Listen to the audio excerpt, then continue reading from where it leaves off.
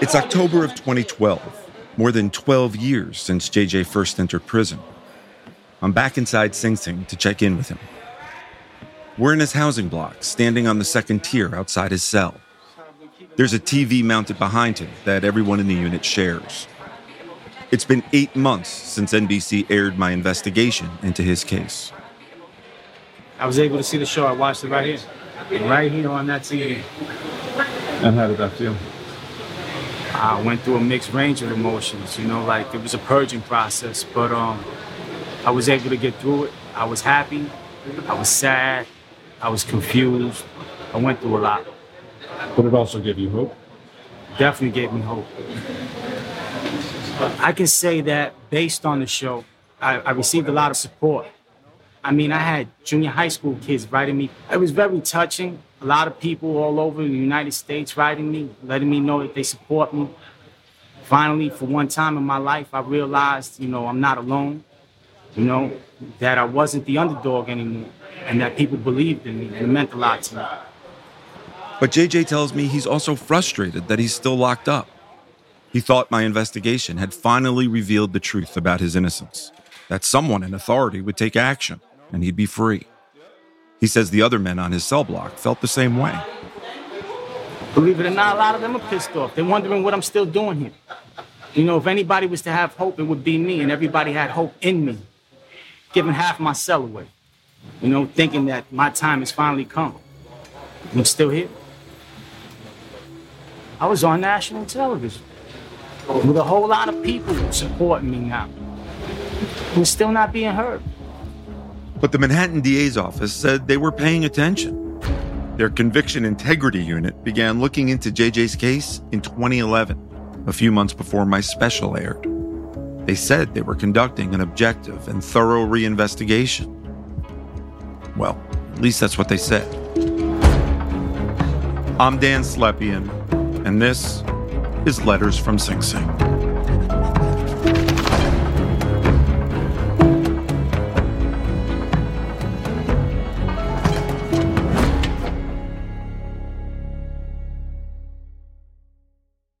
Episode 5, Integrity. In 2010, the new Manhattan DA, Cyrus Vance, created a Conviction Integrity Unit, the CIU. It's a group of prosecutors focused on investigating claims of innocence. Bob Gottlieb, JJ's lawyer, had served on Vance's transition team, and Bob was confident that the CIU would be JJ's ticket out. He held a press conference right after he submitted JJ's application. They have just received our papers in support of Mr. Velasquez, and this is really the first step in the process to exonerate John Adrian Velasquez.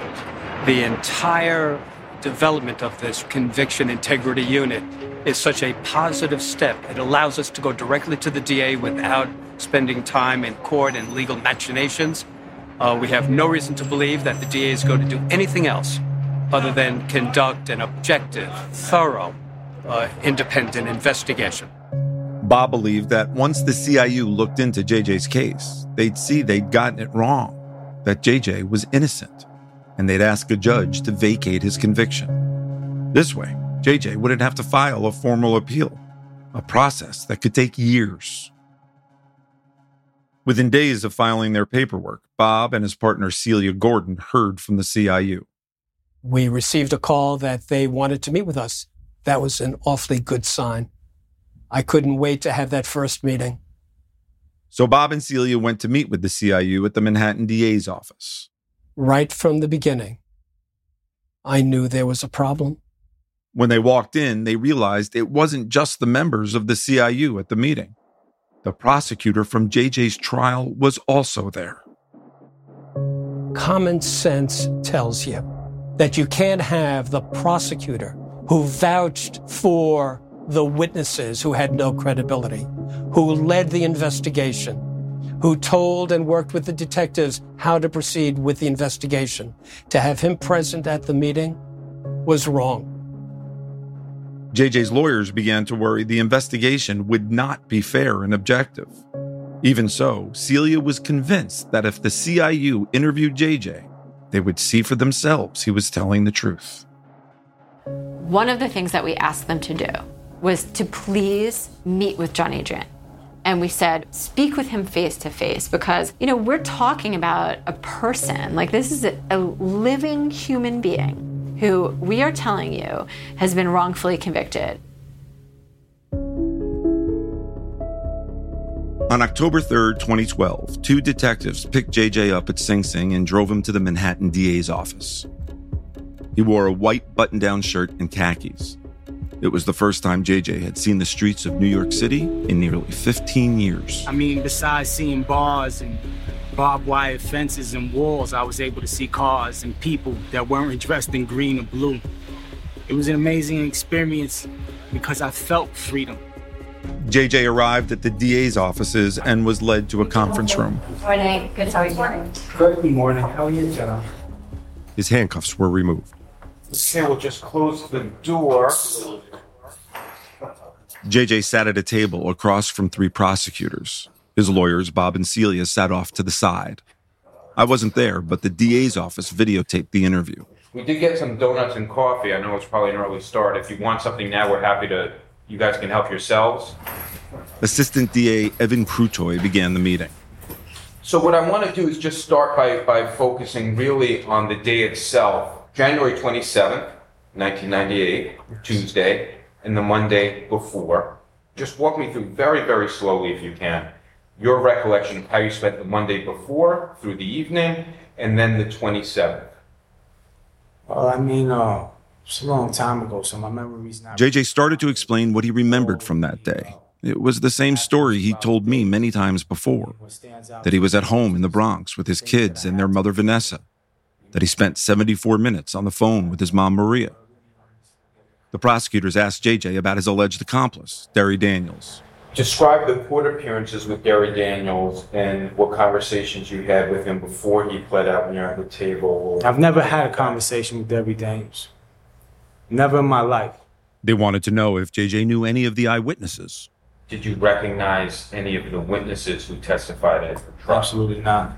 They also asked JJ about a family photo that had been shown at his trial. It was taken weeks before his arrest, when his newborn son Jacob was sick and in the hospital. Do you have any idea why everyone in the picture looks relatively happy? That seemed like a strange question to me.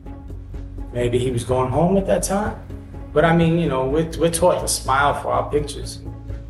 And the prosecutors asked other questions that didn't seem to have anything to do with the case. At one point, one of them even asked about me. This started with how you reached out to Dan Slotkin.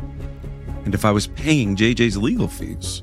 So Dan's footing the bill for this whole thing with Bob and Celia? Well, I would... What do you mean? Well, I thought... Bob and Celia working pro bono. To be clear, I absolutely wasn't footing any bill.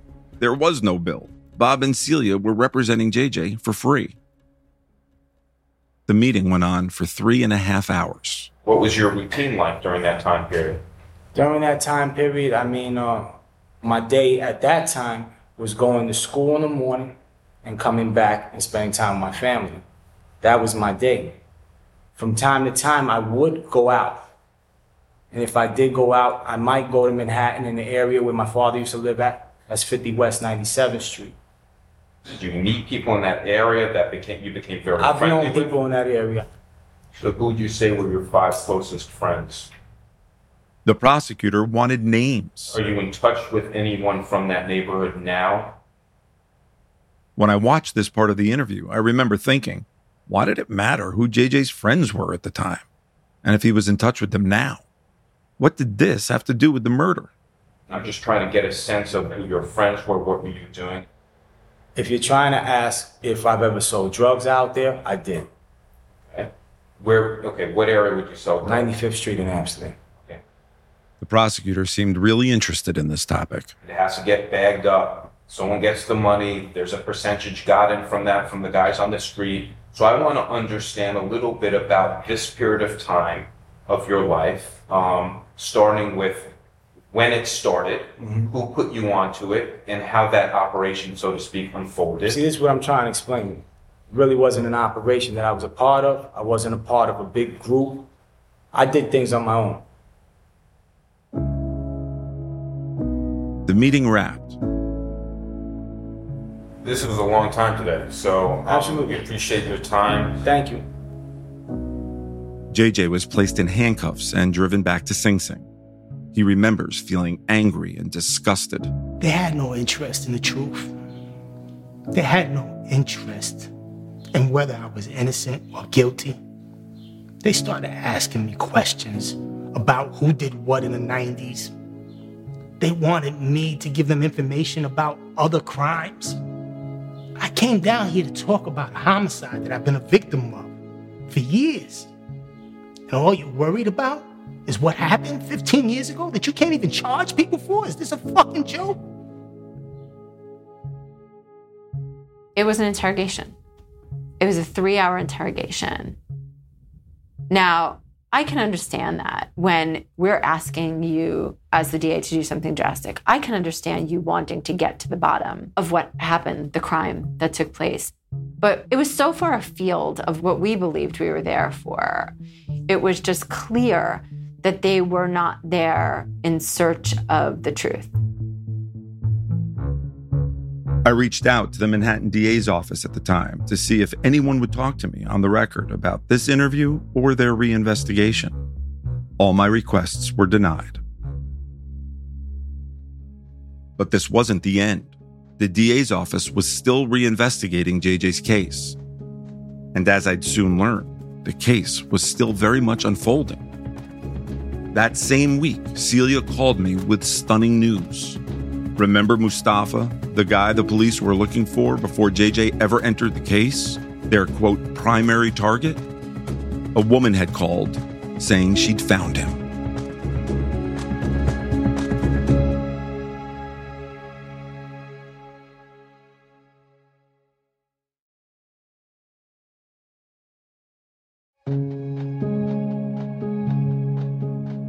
JJ's lawyers, Bob and Celia, were on their way back from a court hearing in an unrelated case when Bob's phone rang. I get a message from my secretary that an individual called from out of state wanting to talk about the John Adrian Velasquez case, saying she had very important information to share with us. That they knew the person who committed this crime, that the person's name was Mustafa, that the person had admitted to them on more than one occasion that they were responsible for this crime. He had said that somebody else was serving time for a crime that he had committed. This obviously was significant information. When the lawyers got back to their office, they returned the call. It was from a woman who lived in Seattle. She said that she knew a man named Mustafa, that he was a drug dealer, and he'd admitted to her that he killed Al Ward. I asked that witness, "Are you willing to speak to the police?" "Yes." I hang up the phone. I don't file papers in court. I don't send a letter to the district attorney. I pick up the phone and I call Cyrus Vance. Cyrus Vance, the Manhattan district attorney. We thought, well, this is, in essence, an open murder investigation. So we have to give this information to the district attorney's office and let them run with this. I say, "Mr. Vance, I just spoke to a witness out of state, and this is what the individual tells me. He assured me that somebody from the DA's office, from the wrongful conviction unit, would give me a call." Bob says 2 hours later, he got a call from the head of the conviction integrity unit, Assistant DA Bonnie Sard. I relay all of this information to the assistant. And the assistant says, "Well, what do you want me to do?" Now, I, as a former prosecutor and as a defense attorney for many years, I kind of knew what should be done. And I said, "Get someone out to speak to the witness." Well, the response came, "I don't know if I can immediately get people to do this." And I said, "Wait a second. We have somebody serving a life sentence for murder, a murder of a retired cop. We have information that the person who was the primary target, Mustafa, confessed to the crime. You're telling me there's not some other human being somewhere in the DA's office, somewhere in the New York Police Department who can run out and interview this witness?" And the answer was no. It'll just have to wait unless you want to fly that witness to New York. We were dumbfounded If they were really doing an independent investigation, they would have been on a plane the next day. And they weren't, but we were. Bob and Celia flew out to Seattle to meet the witness.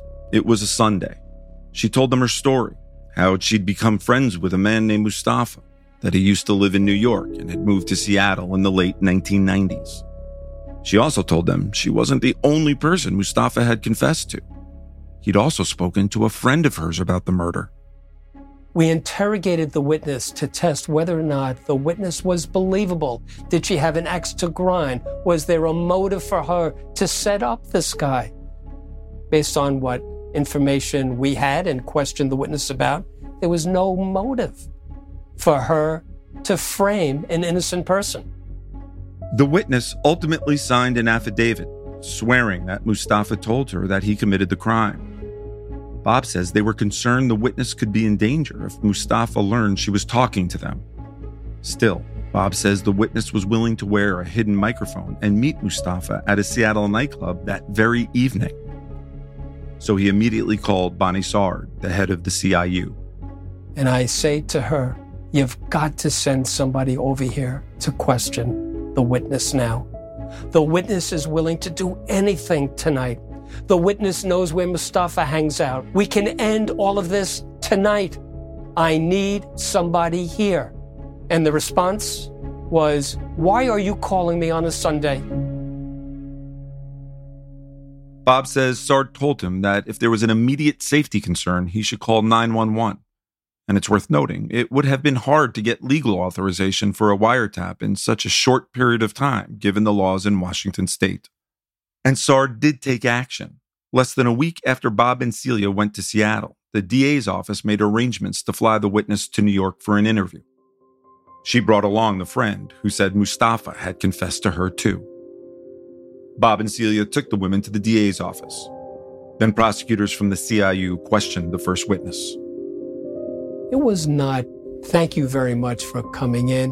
Please share with us what you have, just to see what she had. Right from the beginning, it was an interrogation where when we took a break after some 2 hours, the witness turns to me and says, it's clear they don't believe me. Why are they treating me like I'm a guilty person? She was treated like she had done something wrong. And there was never, ever, ever a moment when we were under the impression that they were going to do anything but discount everything that she had to say. And that's exactly what happened. In fact, the women said they felt so uneasy about that interview with the CIU that Bob recommended they get their own lawyer in case the DA's office contacted them again. So a few weeks later, he connected them with Ron Kuby, a well-known New York defense attorney. I'd known Ron for years from other stories, so I went down to his office to talk to him. Tell me how you got here, involved with this case. I got an email over the weekend from my longtime colleague and friend, Robert Gottlieb, and he just wanted to run something by me.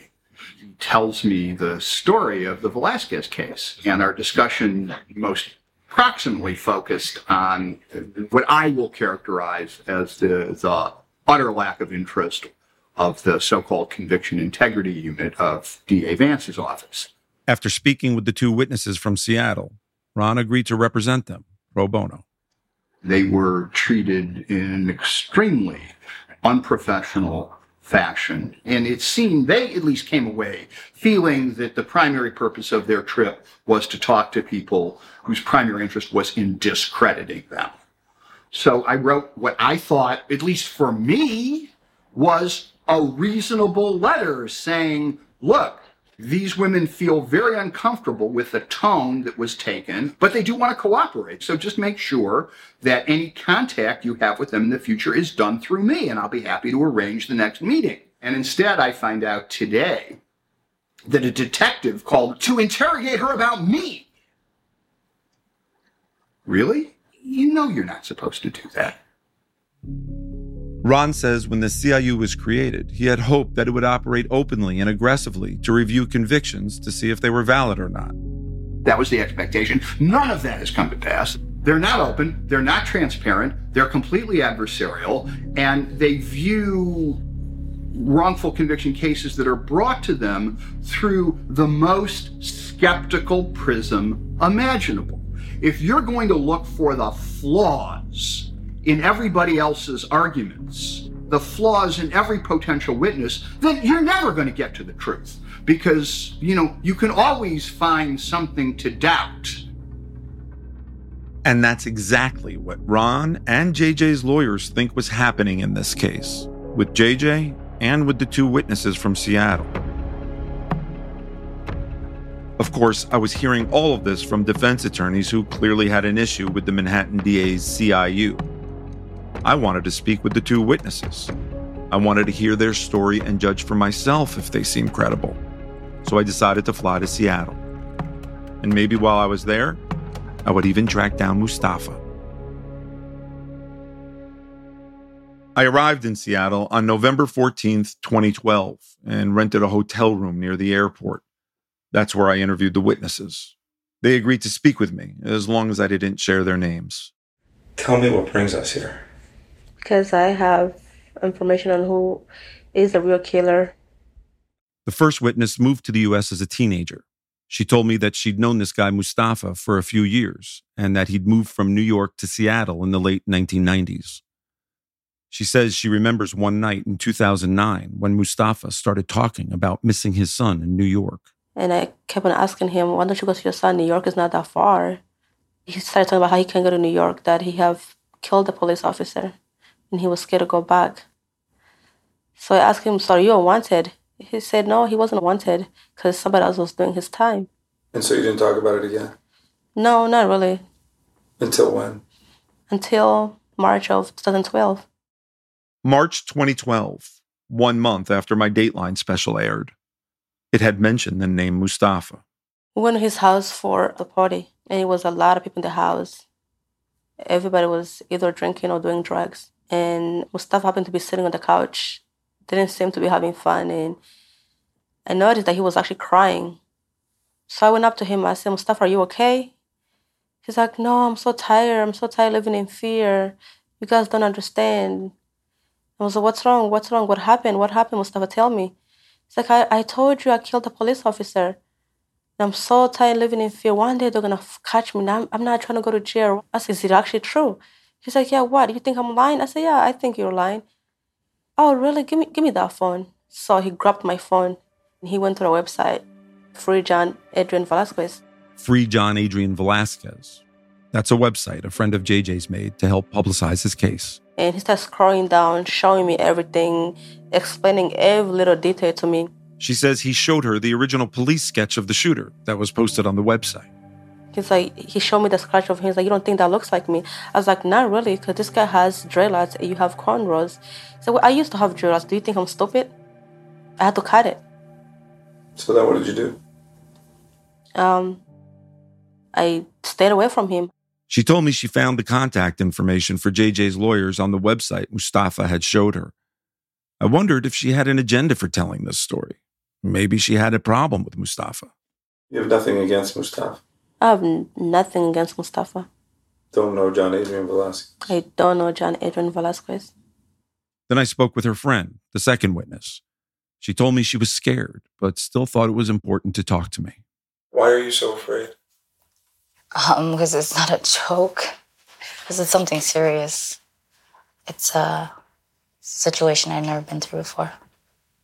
It turns out she'd had a similar conversation with Mustafa a few years earlier.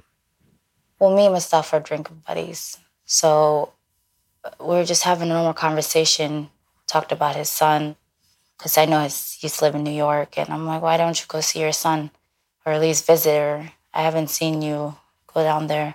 And he kind of hesitate a little bit. I just seen a look in his face. I said, what's wrong? He's like, I didn't mean it. I can't go back. I didn't mean it for it to happen. I did something wrong. I killed somebody and I can't go back. Did he leave it at that, or did he say who he killed? No, he didn't get into details. I was more in shock because I've known him for a while. I don't see him the type of person like that, so I just try to avoid talking about the situation. And when he said it to you, did you believe him? I mean, the face, yeah. It was sincere. Both witnesses told me that their only motive for contacting JJ's lawyers was to help JJ, a man they'd never even met. I mean, what reason do you have to gain by coming forward now? The poor guy. There's no other reason. Yeah. I knew I couldn't leave Seattle without at least trying to talk to Mustafa. I wanted his side of the story. I'd already gotten information about him from JJ's lawyers in New York, and the witnesses confirmed his address. So I headed over to his house.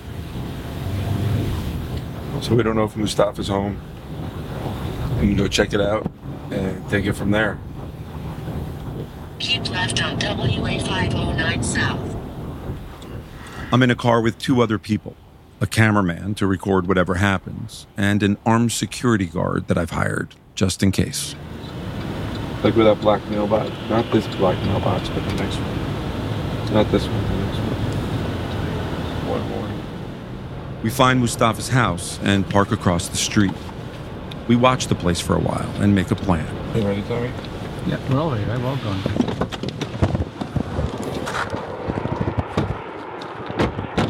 We get out of the car and start walking up Mustafa's driveway. He lives in a pale yellow ranch with an overgrown yard. There's a sliding glass door with a sheet hanging like a curtain. The armed security guard and the cameraman are behind me. I knock several times. Soon, I see someone peeking out from one side of the sheet. He doesn't open the door, so I call out to him. How you doing? My name is Dan. Mustafa, I want to talk to you about something. You might want to talk to me. I can't hear you. What? I can barely hear him behind the glass. Can you just open the door a little crack so I can hear you? I wanted to talk to you about something that happened in New York. I'm from NBC News, Dateline. Are you aware that we did a show about a shooting in Manhattan? In Harlem. Just come and talk to me. I come to you in peace, man. I come to you for truth. We go back and forth for about 5 minutes. He finally agrees to come outside as soon as he gets dressed. He closes the curtain and disappears, which makes me a bit nervous. I'm not sure what's going to happen next. My security guard keeps his hand on his weapon. Is he coming out? He's going to come out, but keep your hand close. A few minutes later, Mustafa walks out with a lit cigarette in his hand. He's black, in his early 40s. He's wearing a green wool hat, and there's a scar on the left side of his face running from his eyebrow to the middle of his cheek. It's hard to tell after all these years if he resembles the police sketch in JJ's files. I tell him about the murder of Al Ward in Harlem on January 27th, 1998, how one of the robbers shot and killed him. What you're telling me right now is something I never knew about. I never done no shooting. So why but you have mentioned to people that you did do that. Me? No. See, this is let's be honest with each other. I swear to God, no. You're talking to me, right? Yeah. Me personally, me Mustafa, no. Yeah, let's be honest. Yeah, I swear to God, I said no. I never talked. You never mentioned to anybody that you were involved with shooting a former police officer in New York? I never shoot. I never. Did you ever tell anybody you did it? No, I never talked to anybody about that. I never shoot. Why would I talk about shooting? I never done about shooting. I know this is the Mustafa the women were talking about, but I have no clue if he's the gunman, or if he's even the same Mustafa that the NYPD had listed as their first primary target. But I want to test if he's being honest with me. So I start asking him questions I already know the answers to. And you're not a drug dealer? I'm not a drug dealer. I never do no shooting. I swear to God. You've never sold drugs to anybody? No. I swear to God. You never robbed anywhere? I never robbed anyone. Never robbed anyone in your life? Anyone in my life. And you've never sold drugs any time in your life? I never sell. In Harlem, I never lived in Harlem. I swear to God, it wasn't me. If they say Mustafa gonna be different, Mustafa wasn't me. I swear to God on my life. I know he's not telling me the truth about his criminal history. I show him a printout of a background check I'd done on him. This is you. These are your former addresses. Correct? Mm-hmm. Am I right? Yeah. Okay, look. Robbery, 2nd degree. Assault, 4th degree. Felony, controlled substance. Resisting arrest. So basically, you lied to me about all that, though. Assault 4th degree? You lied to me. You told me that you you're didn't talking have... about in New York. No, this is all here in Seattle. Yeah, okay, I'm talking about in New York. I swear to God, honestly, on everything I believe. I never opened gunfire. I never lived in Harlem. I never shoot somebody. I never involved no shooting in my life. And you swear you've never told anybody that? I swear to God, because I never did it. Why would I tell somebody something like that? Why did you move here? Why I moved from New York? Yeah. I came here to go fishing. To go fishing? Yeah. My uncle lives here. I came here. They say it's a fishing job. They make good money because I used to drive taxi in New York. Why would anybody say that you said that that's what you did? No, I swear to God, nobody ever tell you that. If somebody tell you that it's me, they lie. You never heard of the name John Adrian Velasquez? No, on my life. You just now tell me. That's the first time you heard John Adrian Velasquez. I swear to God, on my life. Why would anybody say that you said that somebody else is doing time for a cop that you shot in New York? No. Why would anybody say that? No, I never say that. Why would anybody say that you said that? I swear to God, maybe they say wrong. I swear to God on my life, on everything I love, on God. Well, I appreciate the time you've taken to talk to us. Yeah, thank you. After speaking with Mustafa, I wasn't sure what to think. He did lie about his arrest record, but his denials about the shooting were constant. And something else stood out to me. He had an accent. The eyewitnesses to Al Ward's murder had heard the shooter's voice. I double-checked the police reports. None of them ever mentioned an accent. I called the two women again and told them about Mustafa's denials. Once again, they insisted that Mustafa had told them he committed the murder. They seemed credible, but obviously, someone was lying. I just didn't know who.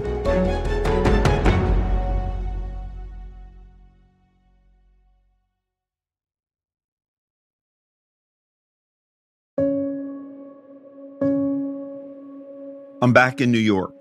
It's now April of 2013. 18 months have passed since the Conviction Integrity Unit began investigating JJ's case. I get a call from JJ's lawyers, Bob and Celia. They tell me they've received a letter from the Manhattan DA's office. They've arrived at a decision. We learned that they were denying our petition. And it wasn't at all surprising by that point. The head of the CIU, Bonnie Sard, laid out the details of the investigation in a 16-page letter. She said her unit took JJ's claim of innocence seriously. Quote, "We have conducted an extensive reinvestigation, which has included interviews of numerous witnesses and an in-depth review of documentary evidence from a wide variety of sources." She said they investigated Mustafa from Seattle.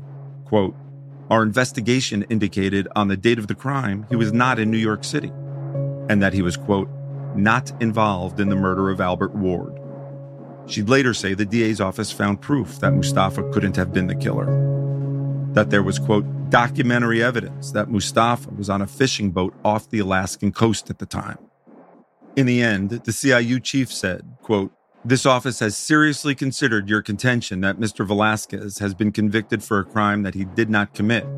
And, quote, we have not found evidence sufficient to demonstrate that Mr. Velasquez is actually innocent for the crimes for which he was tried and convicted."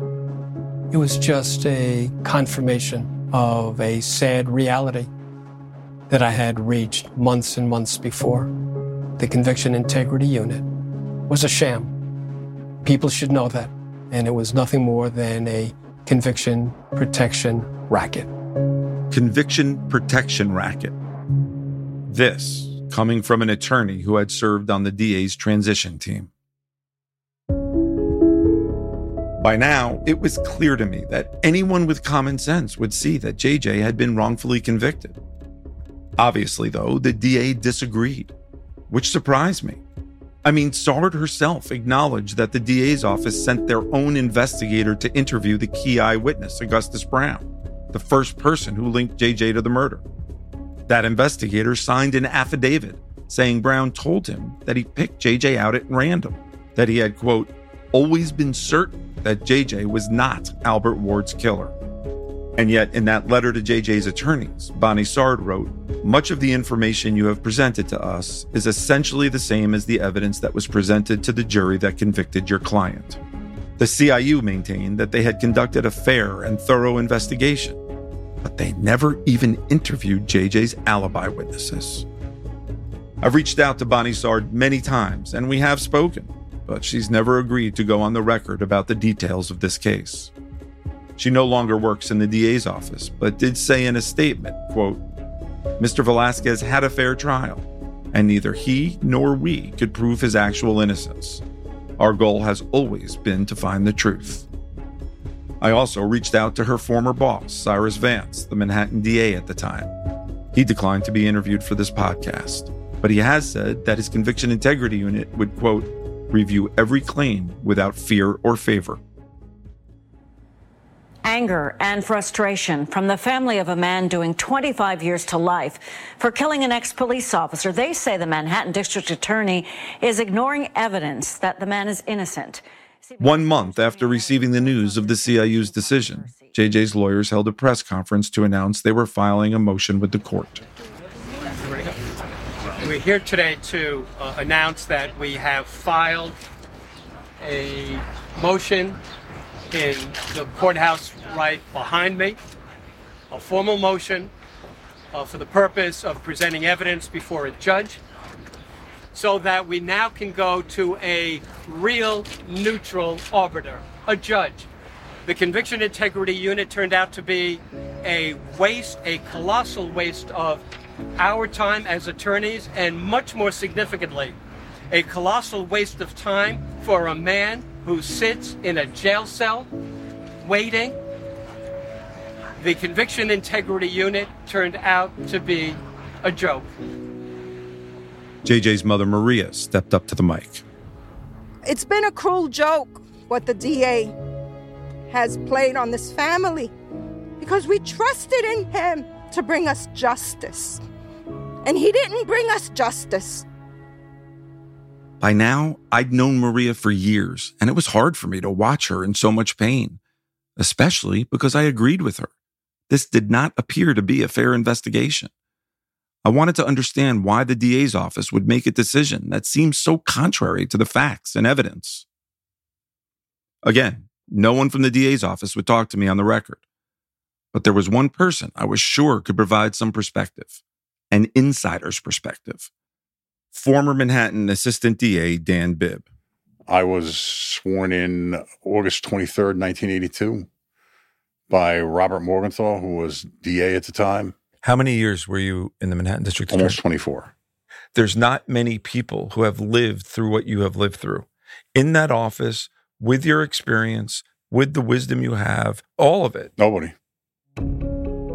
Dan Bibb left the DA's office in 2006, 4 years before Cyrus Vance was elected and created the CIU. Dan says he quit in protest over the way his office handled his reinvestigation of a murder conviction, a case I'd reported on and helped make public. 2 men had been locked up for the murder of a bouncer at the Palladium nightclub in Manhattan. My investigation into that case revealed both men were innocent. Dan Bibb's bosses at the DA's office assigned him to reinvestigate those convictions. He did that for more than a year, and he determined both men were wrongfully convicted. You become convinced that they're actually innocent. Right. You're in the DA's office as a prosecutor at the time. Right. And you were absolutely convinced through your own investigation for more than a year about this. 100%. And you're telling this to your bosses at the DA's office. Of course. And what are they telling you? Those are some of the things I can't get into, but you can draw your own conclusions about what was happening in the DA's office when I would sit down with my boss, my boss's boss, and the boss. Apparently, his bosses disagreed with his assessment. The DA's office aggressively fought in court to keep those 2 men in prison. Without talking about privileged conversations, can you explain to people who are hearing this, who are saying, here is a veteran district attorney who does an extensive investigation into a case of innocence and says, you know what? we got the wrong guys. There are 2 innocent guys in prison. What is the culture inside that office that people are not listening to you when you know more than anybody else about it? Resistance, arrogance, earplugs, blinders. We got it right. Do you think people in power at the DA's office did not want to know the truth? No, I told them the truth. They knew the truth. Ultimately, the real shooter confessed, and a judge vacated the convictions of both men. Even so, the Manhattan DA retried one of those innocent men. He was acquitted and later compensated. I'd stayed in touch with Dan Bibb after he left the DA's office, and over the years, I'd spoken with him about JJ's case and shared some of his paperwork. How would you describe the Conviction Integrity Unit that reinvestigated JJ's case? A joke. Do you think he got a fair shake? No. People in the DA's office often suffer from the we didn't get it wrong syndrome. The obvious sits in front of them, but they're not looking at the obvious. They're starting from the position of guilt, and they're starting from the position of we got it right the first time. And you've got to convince me otherwise. That's not necessarily sinister, maybe dishonest, it may be stupid, but it's not what a conviction integrity unit should be doing. And there's no doubt in your mind that that office had tunnel vision when it came to this? Yes, without a doubt.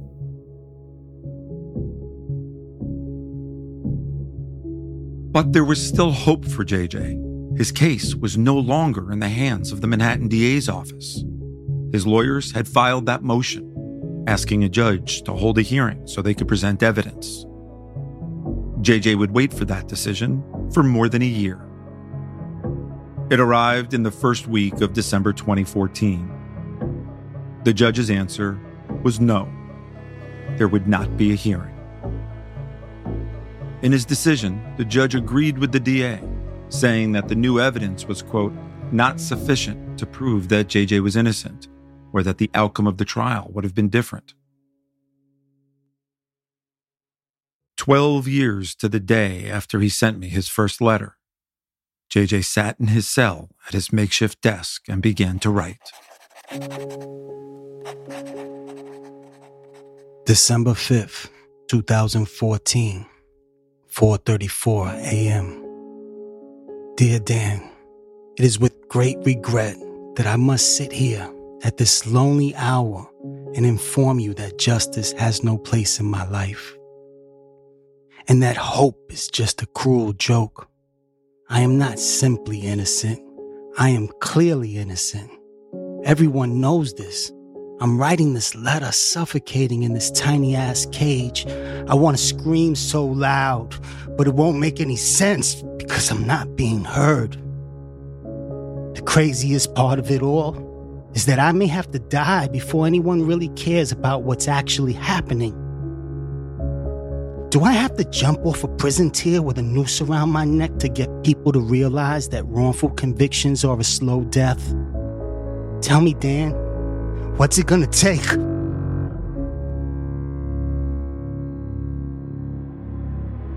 Next time. Doing time in prison is doing nothing to give back to your community. There is no reparations in that. Who you were when you came here is not who you are when you're leaving. And that's really the journey. I get home last night and there's this big yellow envelope in my mailbox. And inside are all of the police reports from JJ's case. I spent half my life in prison because people want to hold back information, because people want to continue to perpetuate lies. Letters from Sing Sing was written and produced by Preeti Varathan, Rob Allen, and me. Our associate producer is Rachel Young. Our story editor is Jennifer Gorin. Original score by Christopher Scullion, Robert Reale, and 4 Elements Music. Sound design by Cedric Wilson. Fact-checking by Joseph Frischmuth. Bryson Barnes is our technical director. Preeti Varathan is our supervising producer. Soraya Gage, Reed Cherlin, and Alexa Danner are our executive producers. Liz Cole runs NBC News Studios. Special thanks to Sean Gallagher. Letters from Sing Sing is an NBC News Studios production.